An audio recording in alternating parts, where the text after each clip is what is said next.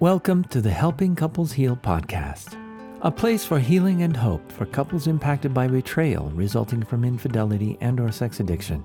Your hosts are Marnie Breeker and Dwayne Osterland, licensed marriage and family therapists, certified sex addiction therapists, and founders of respective treatment centers in Long Beach, Los Angeles, and San Diego, California. Marnie and Dwayne co-created Helping Couples Heal, a comprehensive program for couples recovering from betrayal trauma, including an in-person 2-day workshop, an online aftercare program, and this podcast series is the first component of the program. Thank you for listening. Marnie and Dwayne are committed to helping you recover from the devastating impact of betrayal trauma and are honored to support you wherever you may be in your healing. If you've lost hope, you've come to the right place. Now, take a slow, deep breath, and let's begin with the Helping Couples Heal podcast. All right, welcome back everyone to the Helping Couples Heal podcast, and we are going to just jump in because we are going to continue our conversation with Dr. Omar Minwalla and move into a conversation today about gender pathology. Thank you, Omar, for coming on and being willing to talk with us about this. Glad to be here and glad to continue our education here. So just to orient us in terms of what we're talking about. So remember, really all of these conversations and podcasts that we've done up until now have really been trying to articulate this umbrella term or diagnosis that we're calling compulsive abusive sexual relational disorders. And again, just to remind people, this is being described as a two-part problem, right? There's two pathological systems. Part one is the problem sexual behavior. This would meet the criteria for our traditional understanding of sex addiction or compulsive sexual behavior. And then the second part of the problem that we've been talking about is what we have referred to as the integrity abuse disorder, which are the deficits in integrity and the patterns of emotional, psychological, and relational abuse in violation of the intimate partner and the family system. And we talked about patterns such as gaslighting and chronic patterns of lying, denials, cover-ups, blaming the victim, manipulating the truth and reality. And then we also talked last time about the DCSR, which stands for deceptive, compartmentalized sexual or relational reality. And we use the metaphor of a secret sexual basement built under the family home as a metaphor for understanding DCSR and how that too is part of our concept of the integrity abuse disorder, is building and creating and maintaining a secret sexual basement under the family home. And so I won't repeat that information. I think that's spelled out in the last podcast. And Omar, I just want to say that was so incredibly helpful to Dwayne and I. We actually used that metaphor of the secret sexual basement with our last workshop participants, and it was very, very helpful. And everybody, partner and addict alike, felt like it really resonated and made a lot of sense. So I really appreciated that kind of visual representation of what the whole deceptive and compartmentalized piece looks like.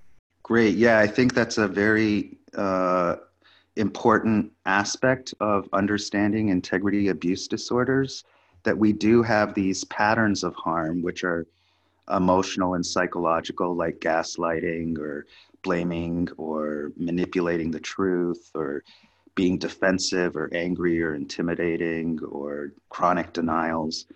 But then we have just the existence of a secret sexual basement under the family home. And just having that in and of itself, just regardless of the types of behaviors in there, the creation of that and the maintenance of that is also part of our understanding of what it means to have an integrity abuse disorder in this context. So I'm glad that you guys find that helpful, and I hope that other people do too.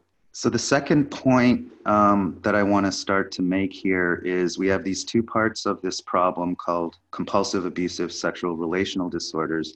And what I want to talk about today is one of the underlying factors And what I mean by underlying factor is if we use another metaphor of an iceberg, and above the water level, you have psychological or clinical problems or symptoms that can emerge. One of those would be compulsive, abusive, sexual relational disorders with these two parts. And then an underlying factor would be, in this metaphor of an iceberg, below the water level, that there might be issues underneath that we can't see, that are maybe harder to see, that are contributing to what's emerging above the waterline. So in this metaphor, we have this symptom above the water called compulsive abusive sexual relational disorder. And what I want to talk about today is what is one of the underlying contributing factors underneath the water here, if that makes sense. Great. And so a few things that we need to kind of cover before we can kind of get to that topic. And the first thing is we need to understand a little bit about complex trauma, because I think most people have heard of PTSD, and when they think of underlying trauma, they often think of PTSD, which is often a single event, such as, for example, a diving accident. And, you know, the classic symptoms of PTSD are hypervigilance, constriction, and hyperarousal, and intrusions, things like flashbacks, nightmares. Complex trauma is different. It's not PTSD.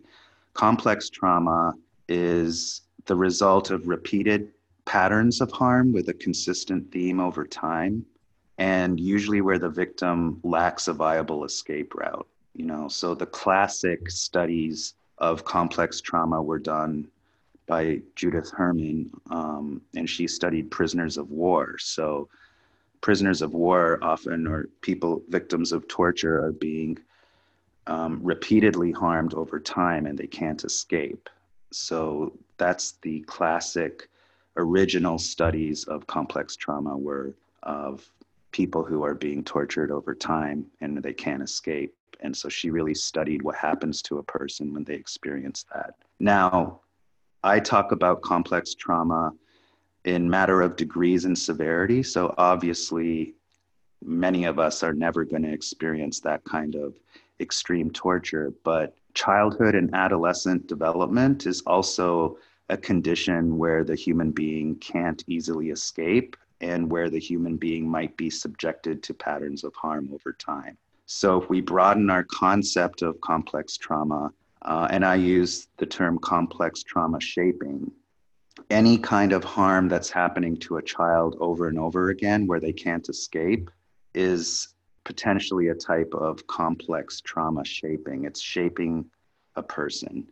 And if I can share just a little more about that, the 6 symptoms of complex trauma, what happens to a person over time when they're dealing with patterns of harm, is there's alterations in how they learn to deal with emotions. So that's one of the main symptoms of complex trauma, is it changes the way a human being learns how to deal with emotions. The second symptom is these patterns of harm over time really change a person's thought system.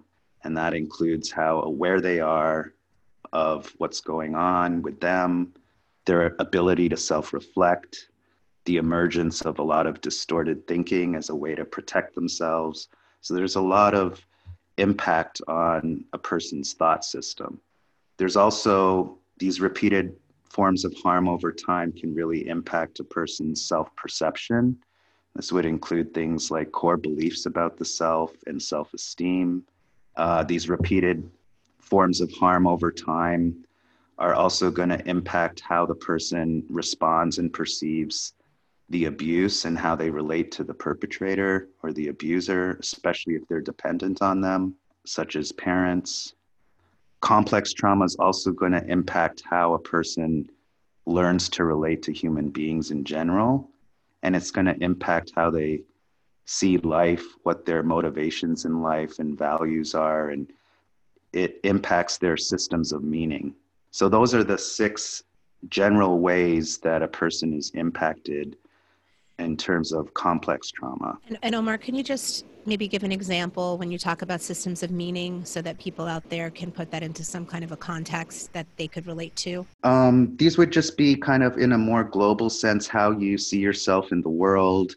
What are your beliefs about the world? You know, some people believe the world is full of goodness, that when you need help, that sometimes life helps you out. People who experience a lot of complex trauma might have a much darker view of the world and their place in it. It might be very negative. They might see the world as a place that's harmful that you need to protect yourself from. So that would be kind of a quick example of how somebody's systems of meaning might be impacted. Another example might be that through complex trauma, somebody ends up seeing the world in very transactional terms and looks at human life in very dehumanized ways where everything's about numbers. So that would be another example of how somebody's systems of meaning shapes their kind of view of life and what motivates them and how they think and feel about life and their place in it. Thank you. That's very helpful. So again, the definition is there's patterns of harm, often during development, where the child can't escape. And so they're subjected to these patterns of harm over time. And that's going to impact these 6 systems: emotional systems, thought systems, self-perception, how they relate to abuse or the abuser, how they relate to human beings, and how they see life. And the way I like to describe this, these patterns of harm are like drops of water on a rock. So if somebody's called stupid once, that's probably not going to be that impactful. But if a child is called stupid every day at school for years, let's say 10 years, that's going to be very impactful and is going to shape that person in these 6 fundamental ways over time. Mm-hmm. So these patterns of harm are like drops of water on a rock, and they will shape that rock over time. And so that's why complex trauma is actually very, very relevant and very, very meaningful in terms of understanding how it impacts a person and how those impacts are going to carry on into adulthood. And specifically, the shape of the rock over time, because of these drops of water that are shaping this rock, that's actually going to contribute to a person's personality structure. So it's important to understand that complex trauma is actually one of the fundamental agents or processes that shape a person's personality. And then a person's personality, it's like their modus operandi, is actually defined as a person's habitual methods of feeling, thinking, behaving, and relating to others. So I'll repeat that, but a person's personality is often defined as a person's habitual methods of feeling, thinking, behaving, and relating to others. So that's why it's so important and relevant, because complex trauma is actually one of the contributing factors to the human being's personality, and a human being's personality is going to explain a lot of how they show up in the world and how they think, how they behave, how they feel, and how they relate to others. And when we use the term personality disorder, what we're really saying there is there are sometimes maladaptive methods of thinking, feeling, behaving, and relating to human beings. And so that we call those maladaptive methods personality disorders.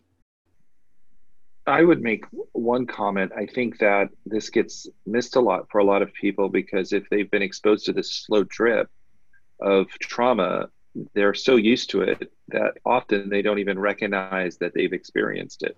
Exactly. And that's why I started by saying we know more about PTSD, single events. So even when people are looking at underlying factors and what might be going on, they're often sometimes looking at PTSD events.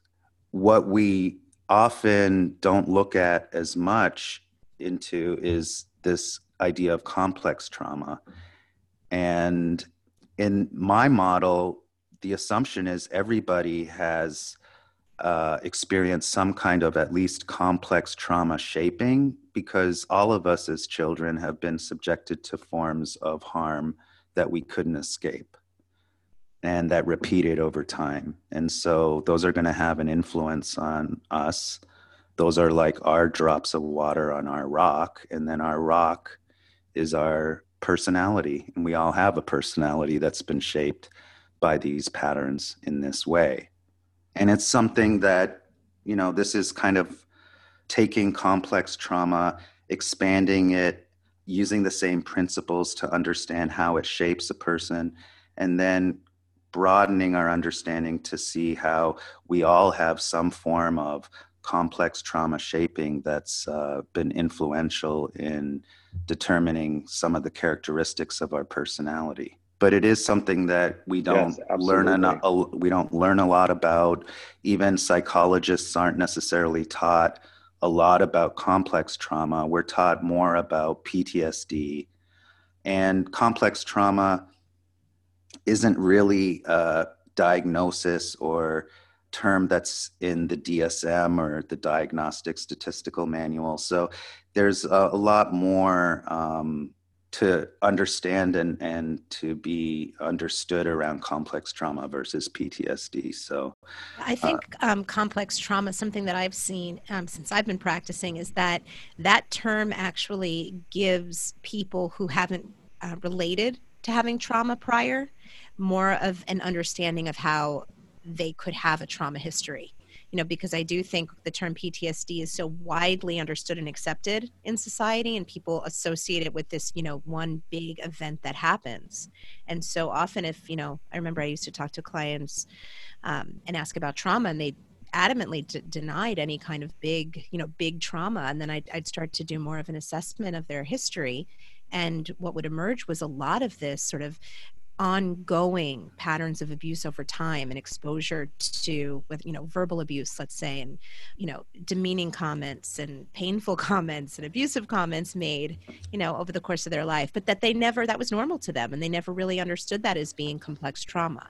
So I love the distinguishing those two. Yeah, and with complex trauma, it's important to state it doesn't have to be extreme harm. In fact, most of the time, it's not.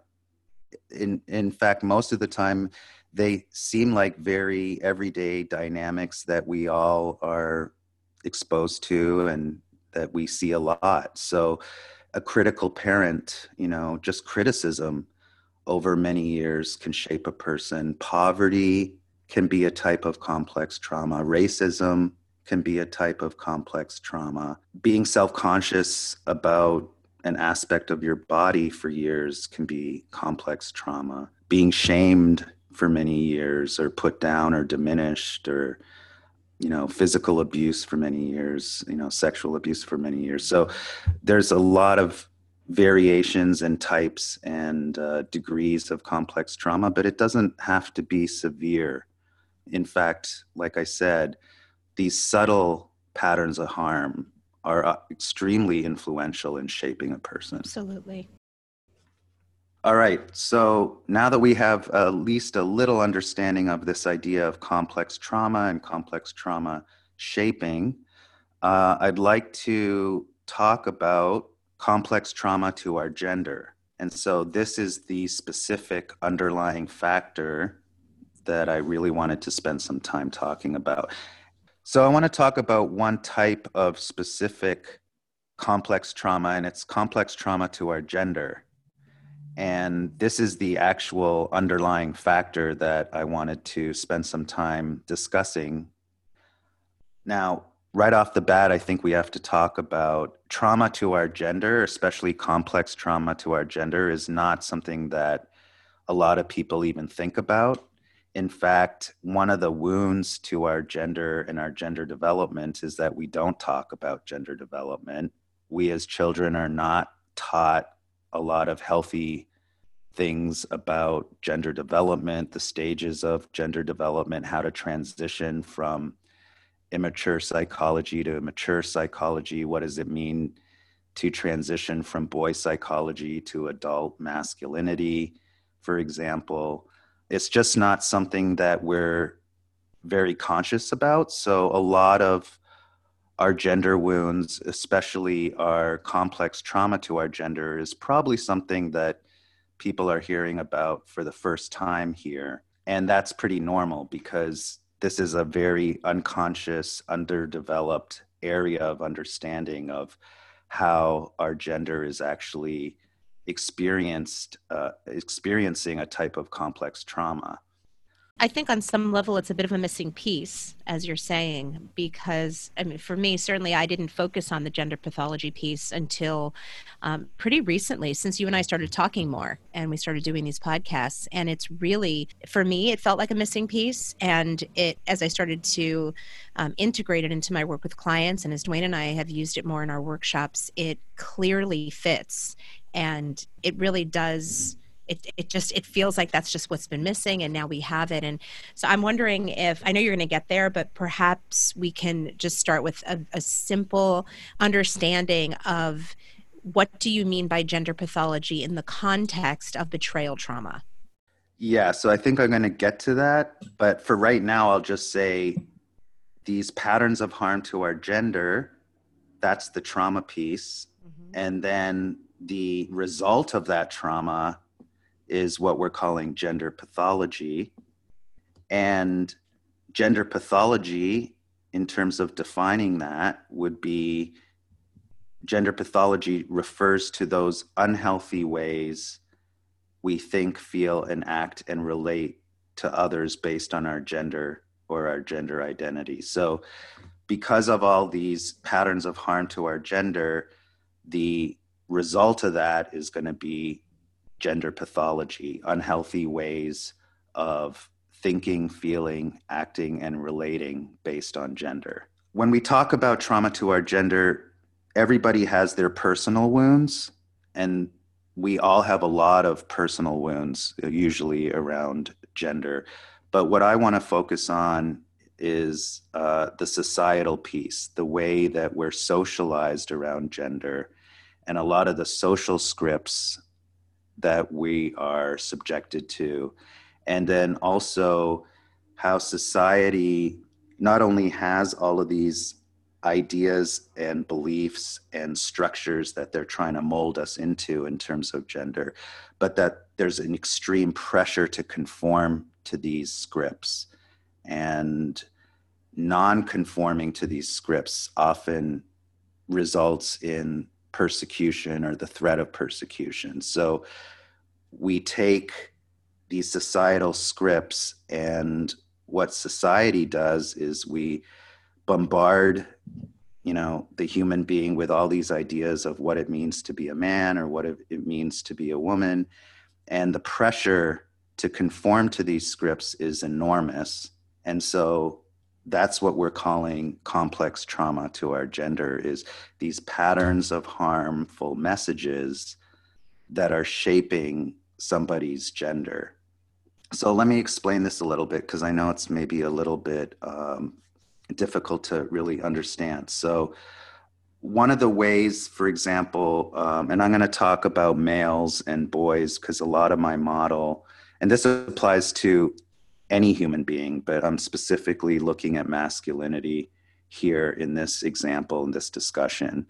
One way that society impacts male development is we teach boys, not to feel or show vulnerability, not to show fear, not to cry, not to show weakness. Essentially, what we're doing is we're teaching male boys not to have emotions. And we know psychologically that being able to regulate emotions in a healthy way is one of the most important psychological functions that we have. And a lot of mental health and psychological problems and disorders are because people can't effectively regulate emotions. They can't deal with emotions and haven't learned to deal with emotions in a healthy way. And a lot of that comes from our history and our personal wounds. But when we look at the role that society plays, society actually takes all human beings that they designate as male and then really bombard them with these messages of doing the exact opposite of what we know is healthy. So instead of teaching boys how to deal with emotions in a healthy way and how to experience all of emotions and metabolize them in a healthy way, we actually do the exact opposite and rewire the emotional system away from healthy emotional regulation. And so one of the symptoms of this type of shaping over time is that the result is that you have adult men who are highly deficient in emotional regulation, the symptoms of gender pathology. So just to kind of put the terms into this repeated messaging of you're not allowed to feel, don't cry, stuff your emotions, it's weak to show emotions. All of those messaging over time, boys can't escape that. There's no way they can escape that. So now we're starting to meet that criteria of these are harmful messages that the human being's subjected to, and there is no escape route. And they're going to be subjected to these messages for pretty much since birth up until the present. And so that's definitely going to shape a person. And so we have one clear example when we know how important it is to deal with emotions in a healthy way and how important emotional regulation is. And then you have society literally rewiring and teaching and training boys to do the exact opposite. And then they have huge emotional regulation problems as adults. I was listening to a podcast and they were talking about American male loneliness. And they were talking about to a researcher who was basically saying that when he was looking at young boys, right, he would talk to them about how they would talk about their friends. And it was very loving and connected and emotional. And then as he interviewed boys later in age, especially around like 10, 11, 12, that language disappeared. And really it showed how they became very disconnected from others. And it created this inability. If you can't be emotional, you can't connect. And so men were left to be very alone in that. And I think that's also an example of this consequence of this, male gender pathology in our society. It leaves us alone. Yes, Dwayne, you got it. That's a perfect illustration, a beautiful example of research showing how our organic nature, right? These boys were, naturally talking in very emotional, tender, Right. full ways. And then as they're being socialized over time, all of a sudden that's bled out of them. And now they're much more emotionless, less willing to put their emotions out there. I have a young son at home. He's only 20 months. And ever since we've been starting to talk about and really look at this gender pathology and also look at some of the videos that are out there, I noticed with my own son, I see this all the time. I see that he's born with a tremendous amount of emotion and sweetness, and dependency, and just a lot of the qualities that I think starting pretty young are socialized into men that's not okay. That's not good. We gotta repress this, or we gotta get rid of this. And it's quite sad. Yeah, it's heartbreaking. It's a very severe type of trauma and really distorting the human being's natural emotional system and rewiring it to something highly unhealthy and problematic. Yeah. Yeah, absolutely. Absolutely. Another part of complex trauma to our gender is teaching boys how to think. So we just talked about emotions and how not to feel. Society does a lot of scripts are about how to define masculinity and how to think in terms of being a man. And so this complex trauma is shaping the human being's way of thinking, or their thought system, their cognitive system, if you will. And some of these scripts have to do with teaching boys that the real goal of masculinity is the acquisition of power. So it's about always being one up. If you want to feel okay as a man, then your goal is to conquer men or conquer women as a way to gain masculine esteem or worth. Being one up gives you masculine credibility and affirmation. There's a lot of belief systems around anything feminine is less than or inferior, that females are property and objects, often sexual objects. Belief systems that as a man you should always want to be sexual, and that's part of the definition of masculinity. So there's a lot of belief systems that are part of this shaping. And one of the outcomes in terms of gender pathology is the psychology of sexual entitlement. And I define that as the prioritizing of personal sexual experience or gratification over the human rights of others. So when we prioritize getting sexual needs met or having sexual experiences, prioritize that over the basic human rights of other people, then that's a problematic psychology, and that's what I refer to as sexual entitlement. And so where does that come from? It comes directly from society's messaging and what they're teaching boys, and they're teaching boys how to think. And one of the unhealthy ways of thinking that results is this psychology of sexual entitlement. The other thing is, we've talked about emotions, how to feel or not feel.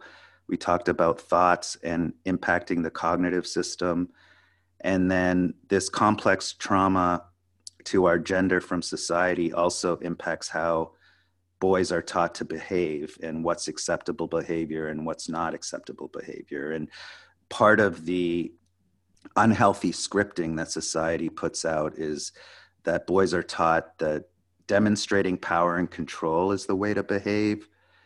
That's often done through aggression or dominance, and that's seen as part of the definition of masculinity. There's a lack of teaching or encouraging boys or teenage boys how to control their sexual behavior, and instead a promotion of having and getting as much sex as you can. And that's partly breeding that sexually entitled behavior. And boys are often taught, do not act in any way that is deemed feminine. Otherwise, you're subjected to persecution. So a lot of the ways that boys are trained to even behave is socially scripted. And then the symptom of that, we see a lot of behaviors that result from that: domination, acquiring power without regard to the human rights of others, violence, aggression, intimidation, exploitation. When we talk about sexual entitlement, a lot of that is going to be a contributing factor to sexual offenses like sexual assault or rape or molestation, harassment, abuse of power in the workplace. All of these things are partly a result of sexual entitlement and that particular type of psychology. And where does that come from? That comes from society most of the time as a big part of what actually creates that. I don't know where this would go, but I was just, in terms of the order of discussing things, but I was just thinking about social media and the role that that plays in perpetuating what we're already talking about, which is, the collective socialization of men or of gender. Do you know what I mean when I say that?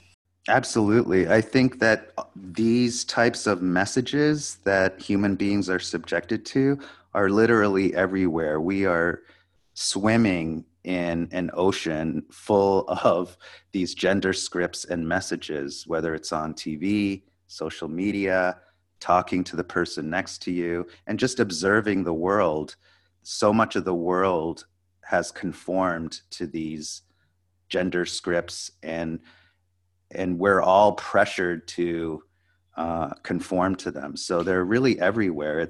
It would be impossible to not be subjected to these dynamics. And I agree. And I want to make the point that I think it's so much now embedded in our society and everywhere that we look and everywhere we turn, that I would say many people, probably the majority of people, are not aware of it. So I really want to make that distinction, because as people are listening to this, I want to make it clear that this is not something that we're saying is an intended behavior, a conscious choice. We're actually talking about how this is sort of put upon us. Yeah, absolutely. These are, like we said, this is a whole topic that is relatively unconscious for most people, right? We've never really thought about our gender being traumatized, and we often don't think of our gender being traumatized in terms of complex trauma shaping. And yet we see all of the results in terms of gender pathology, where men can't metabolize emotions, they have very distorted views and beliefs, their behavior is violent or aggressive or dominating and problematic. And then the last part that I haven't talked to about yet is just, it really impacts how the human being's going to relate to others. So this gender shaping is going to really impact how boys are taught to be intimate, and really what they're taught is not to be intimate and how to not relate to human beings.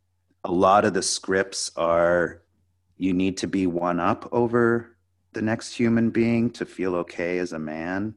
Your job is to acquire external power. Dominating and winning is the goal, whether it's dominating other men or sexually conquering women. We teach boys to impress each other with their conquests and to gain esteem and admiration from their masculine peers. You often see this idea of the trophy wife or the trophy girlfriend as a way to prop up masculine self-esteem and objectify women in that way. Men learn to relate through these masculinity scripts, and we see that in sports culture and business culture and military culture. And intimacy itself is feminized and thus is often avoided and degraded. And so boys are shaped and they learn not to relate to human beings in healthy ways.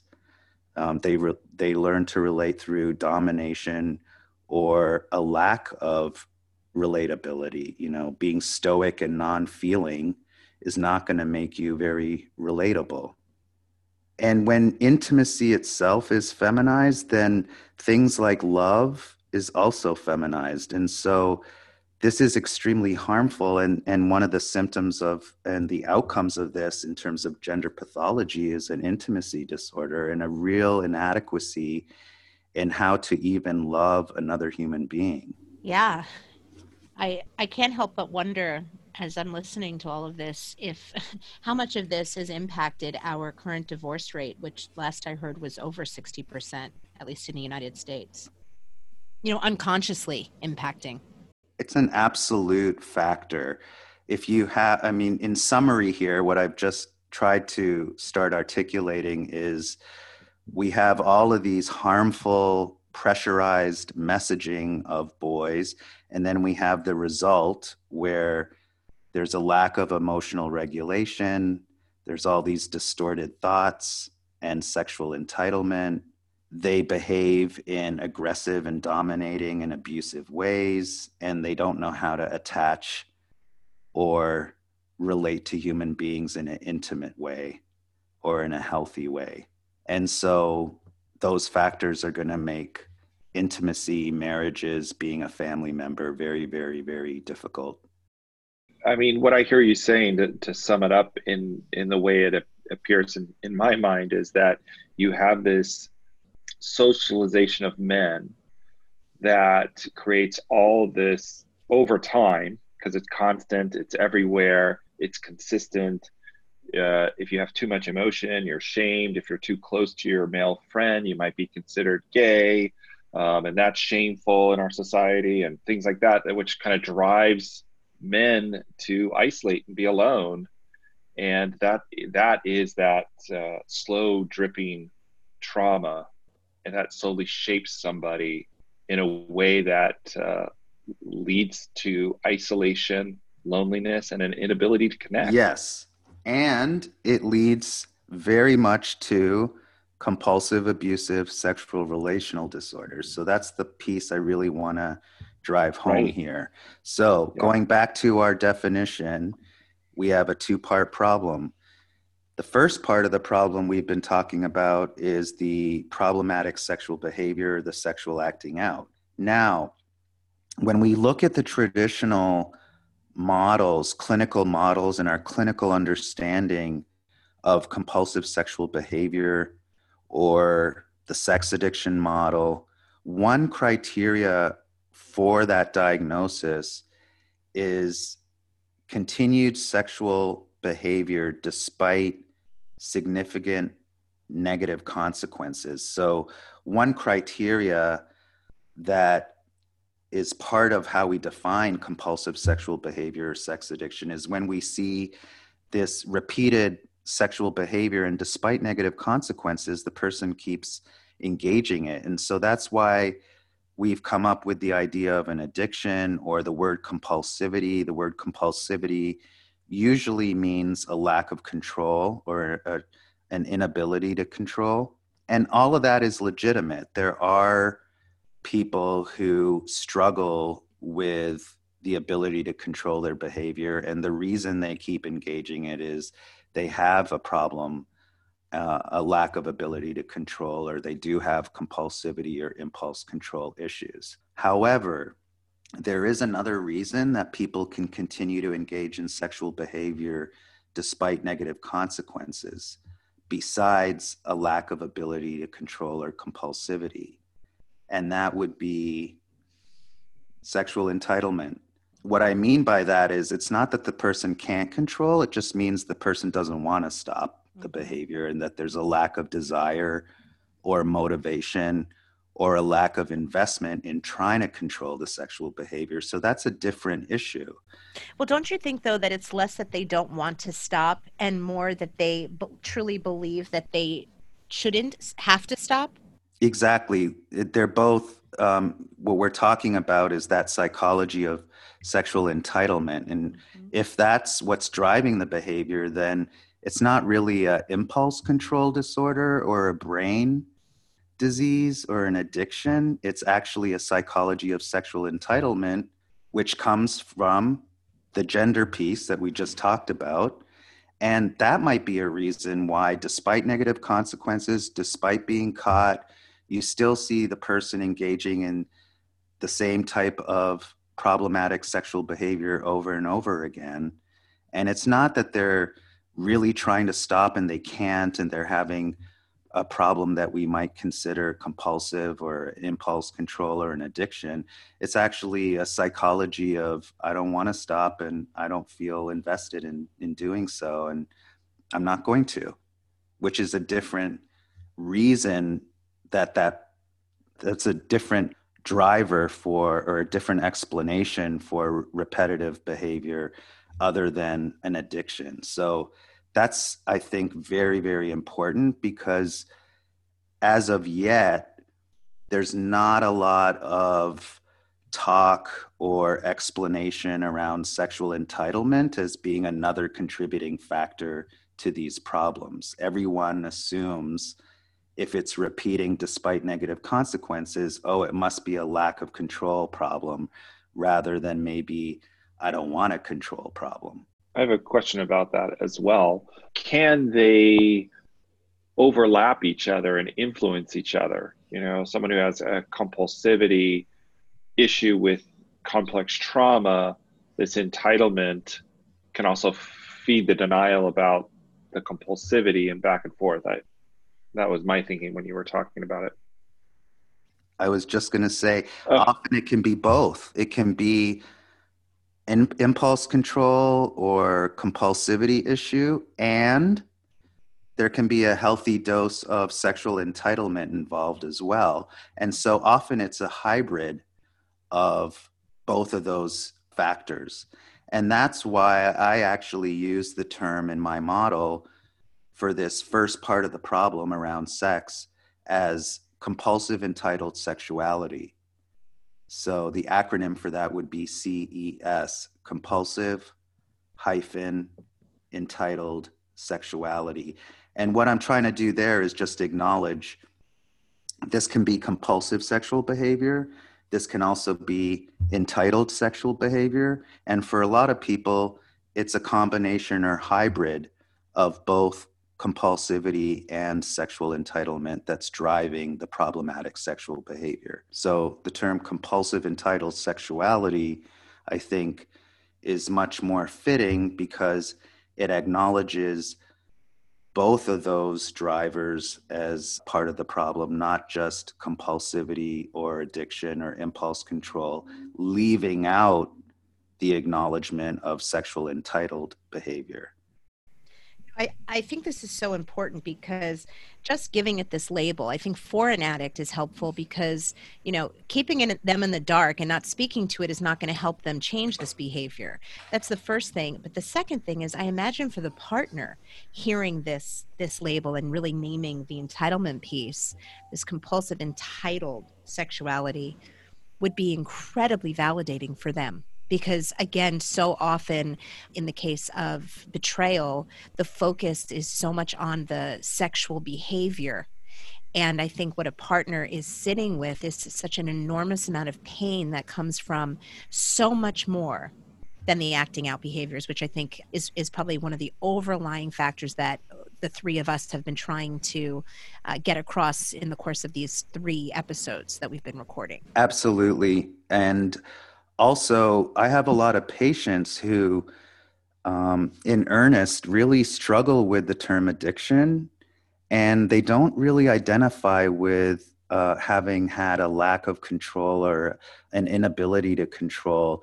And when you introduce sexual entitlement as a possibility, oftentimes they will resonate with that much more. And what I'm saying is there are some patients who really admit that a lot of their problematic behavior was more out of sexual entitlement rather than an inability to control themselves. And they will admit they weren't really invested and they felt entitled to that behavior. There's other patients who very much identify with the compulsivity part or the addiction part, where they really in earnest have been very invested in trying to stop and have not been able to or periodically fail in that. And then there's many, many patients who identify with both and they see it as a hybrid. I think that would apply to my clients as well. So the other part of compulsive entitled sexuality that I think is relevant to gender is in terms of the compulsivity part or the need to medicate. Often in a lot of my patients, the acting out behavior is actually a way of regulating gender esteem specifically, or masculine esteem. And I use the metaphor of a balloon. So many of my patients have a lot of wounds around masculinity. And so there's a lot of feeling inadequate, inferior, emasculated, humiliated, and a desperate need for gender affirmation. And one of the organic ways that human beings affirm their gender is through sexuality. And so a lot of acting out is actually a way of temporarily inflating masculine self-esteem. And then when the acting out is done, they drop back down to the wounded, the inadequacy, the inferiority, and all of their gender wounds. And so a lot of times one important factor to consider is a lot of sexual acting out, and even the compulsivity or the medicating aspect of that is related to actually regulating and addressing gender wounds.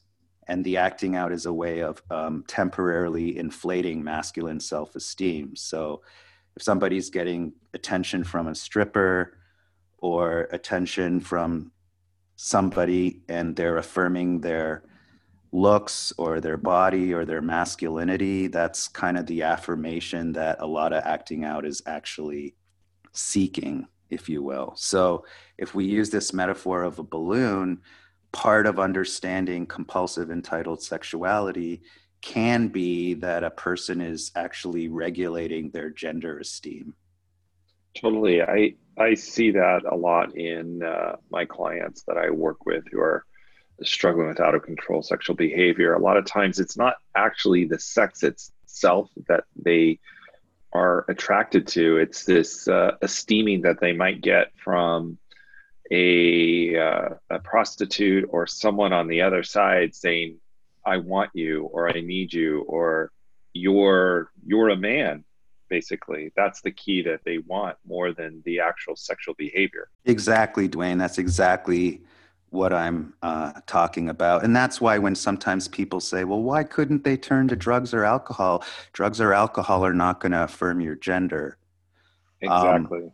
Now, sexuality, there's a natural affirmation of our gender through sexuality, and there's nothing wrong with that. However, part of the complex trauma to our gender from society is actually teaching boys and males that if they feel inadequate, one way to feel better about yourself is to seek out attention or sexualized attention or experiences. And beyond the natural aspects of that, there's also a teaching boys that to objectify and to conquer.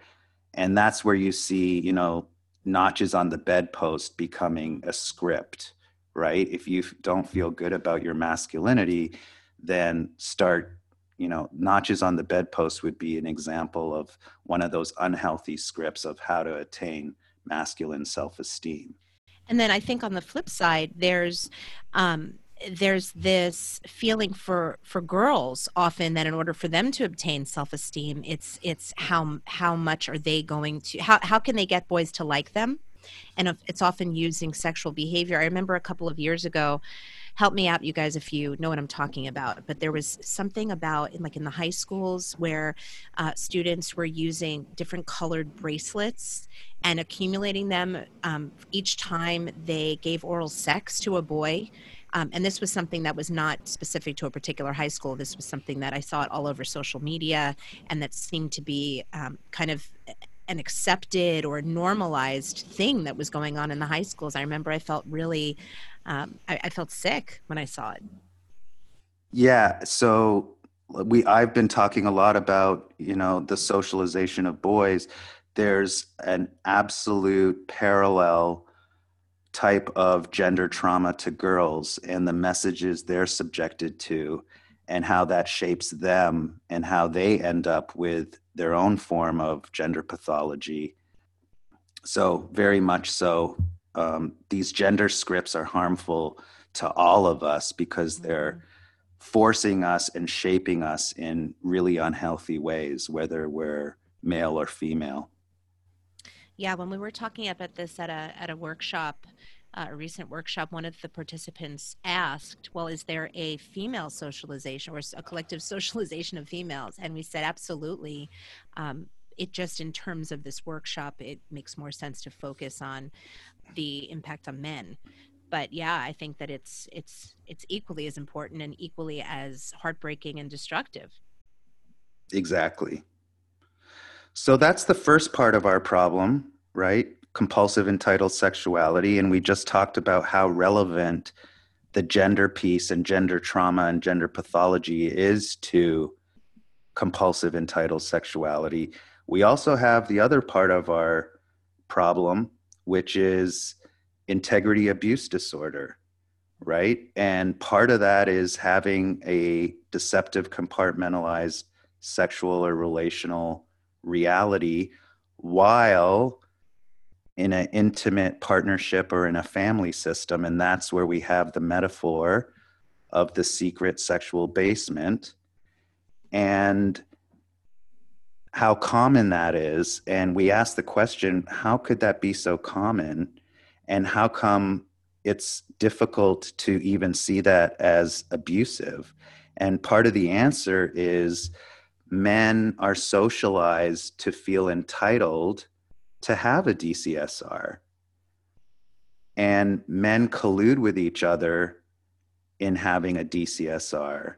And there's many social scripts that foster the idea and the normalization of having a secret sexual basement.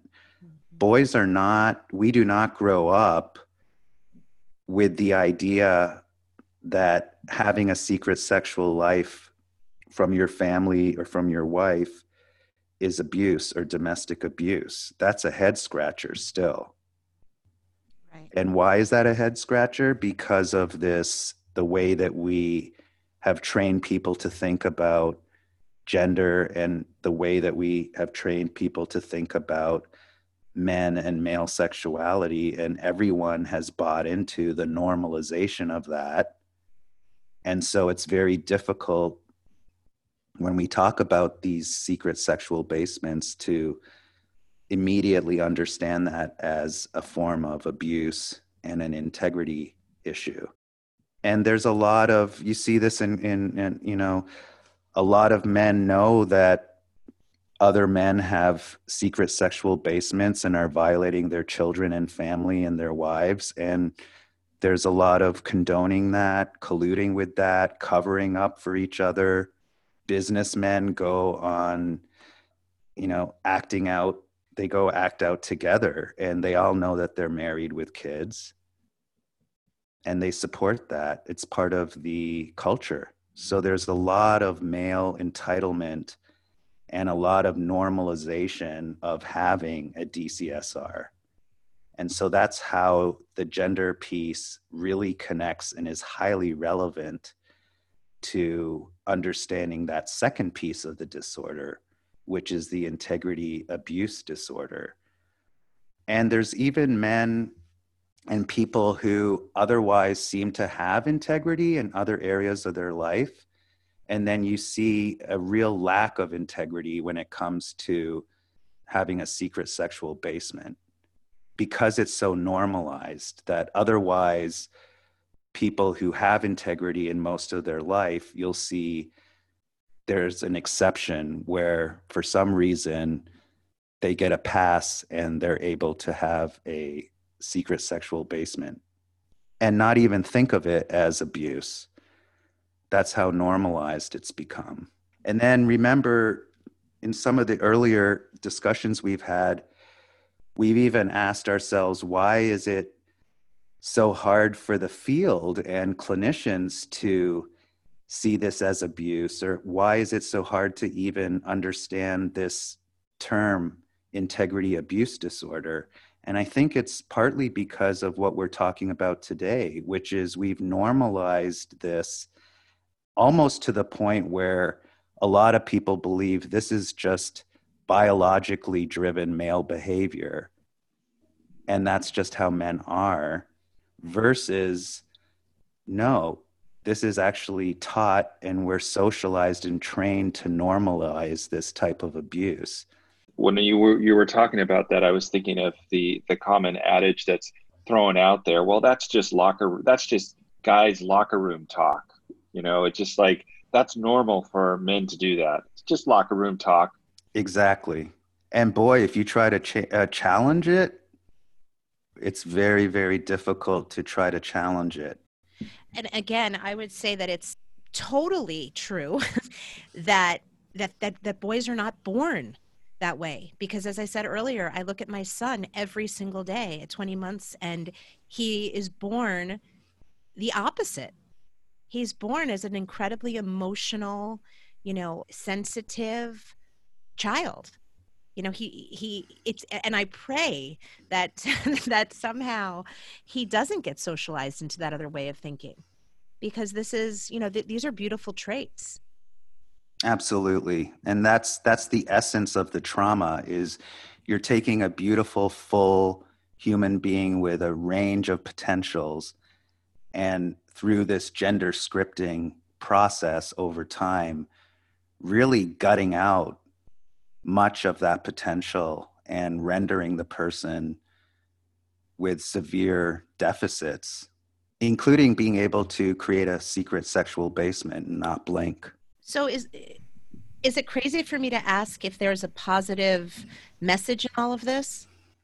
Yes. I mean, no, it's not crazy, but the positive aspect of this is bringing this to light and just and starting to talk about it and starting to see it and starting to recognize, like, wow, we've been traumatized in terms of just how society has trained us to view, see, and experience gender, and how we've all been shaped into these scripted gender roles, and how unhealthy a lot of the messaging is, and how much it hurts us, and how much as adults you see people suffering because of these gender scripts that have now impacted and shaped us. And there's a ton of freedom in knowing this so that you can step out of it and you can have, as a man, have real emotional relationships with other men that are meaningful and filled with depth and are supportive. There's a freedom in it. Exactly. And it actually starts to give us a template of what needs to change. So, you know, to help masculinity to include being emotional and to have healthy emotional regulation, you know, to define masculinity, not in terms of always having to be one up or the acquisition of power, right? Confront the idea of sexual entitlement and teach boys, no, you're not entitled to get your sexual needs met if it violates the human rights of others. No, having a secret sexual life on the side is not cool. It's actually a form of domestic abuse. It gives us an opportunity to start chipping away and changing how society shapes human beings in terms of their gender and gender identity. And you're going to have a richer life not doing that, not relating that way. Absolutely. It's going to take, it's going to create a much more whole person, a much more fulfilled person, and allow those human potentials in that person to really have a chance to come to life and thrive. Looking at male relationships in the context that we've been talking about really makes it obvious why it would make sense that so many of our male clients that come into our offices for healing from sexual betrayal, sexual addiction, sexual compulsivity, actually report that one of the best things they get out of it, although at the beginning they certainly don't anticipate that, is these incredible relationships with other men in the 12-step program rooms and also in men's groups. You know, that's why I think oftentimes, you know, we can't recommend enough for men who come into treatment to work on developing those intimacy skills, not just with their partner, but with other men and with other people. Exactly. Wow, Omar, I just want to thank you for coming on and sharing this information. It's amazing, and I think it's going to be helpful to so many people out there. Yeah, and I know just for everybody, this takes a while to metabolize and slowly understand, and it builds over time. So I hope that this is just an opening of some ideas and concepts that they do take time to sort of start understanding on a deeper level. And so I hope that I at least put out some building blocks that do make sense, because I know it's a little bit at times maybe hard to understand at first, because it's such a topic that we really do not talk a lot about, and it is sitting in the dark a lot, this whole gender pathology piece. my hope is that as people hear this and listen to it, they'll start conversations, out in the world, maybe with their kids, maybe with their kids' teachers, and it will become something where there's more light shed on it, because I think it's really incredibly important. And I think that if we want there to be change, then we need to start getting in this conversation. Yeah, consciousness raising, right? I think women have already and are probably much further along in becoming much more aware and conscious of gender and the harmful scripting. Men and masculinity, I think, is behind, and we need a parallel awareness and consciousness around gender and masculinity and what that really means and what's the harm that's happening. And it helps explain a lot of the problems we see in the world today. Yeah, it really does. Thank you for not just taking the time to talk with us today, but for all of the work that you've done to shed some light on this issue that has been in the dark. It's an honor. Thank you so much. All right, thank you both. And to our listeners, as always, we appreciate you. We send you all of our best, and we look forward to talking with you again soon. Take care.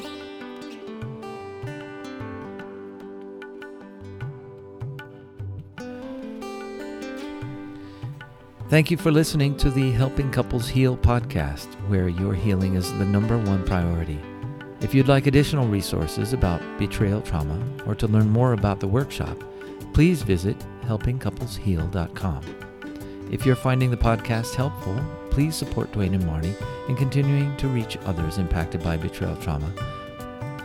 If you are finding the podcast helpful, please support Marnie and Dwayne in continuing to reach others impacted by betrayal trauma by leaving a review on iTunes and sharing this podcast with someone you care about. Once again, thank you for listening. We're grateful for your trust and look forward to continuing to support you on your journey of healing.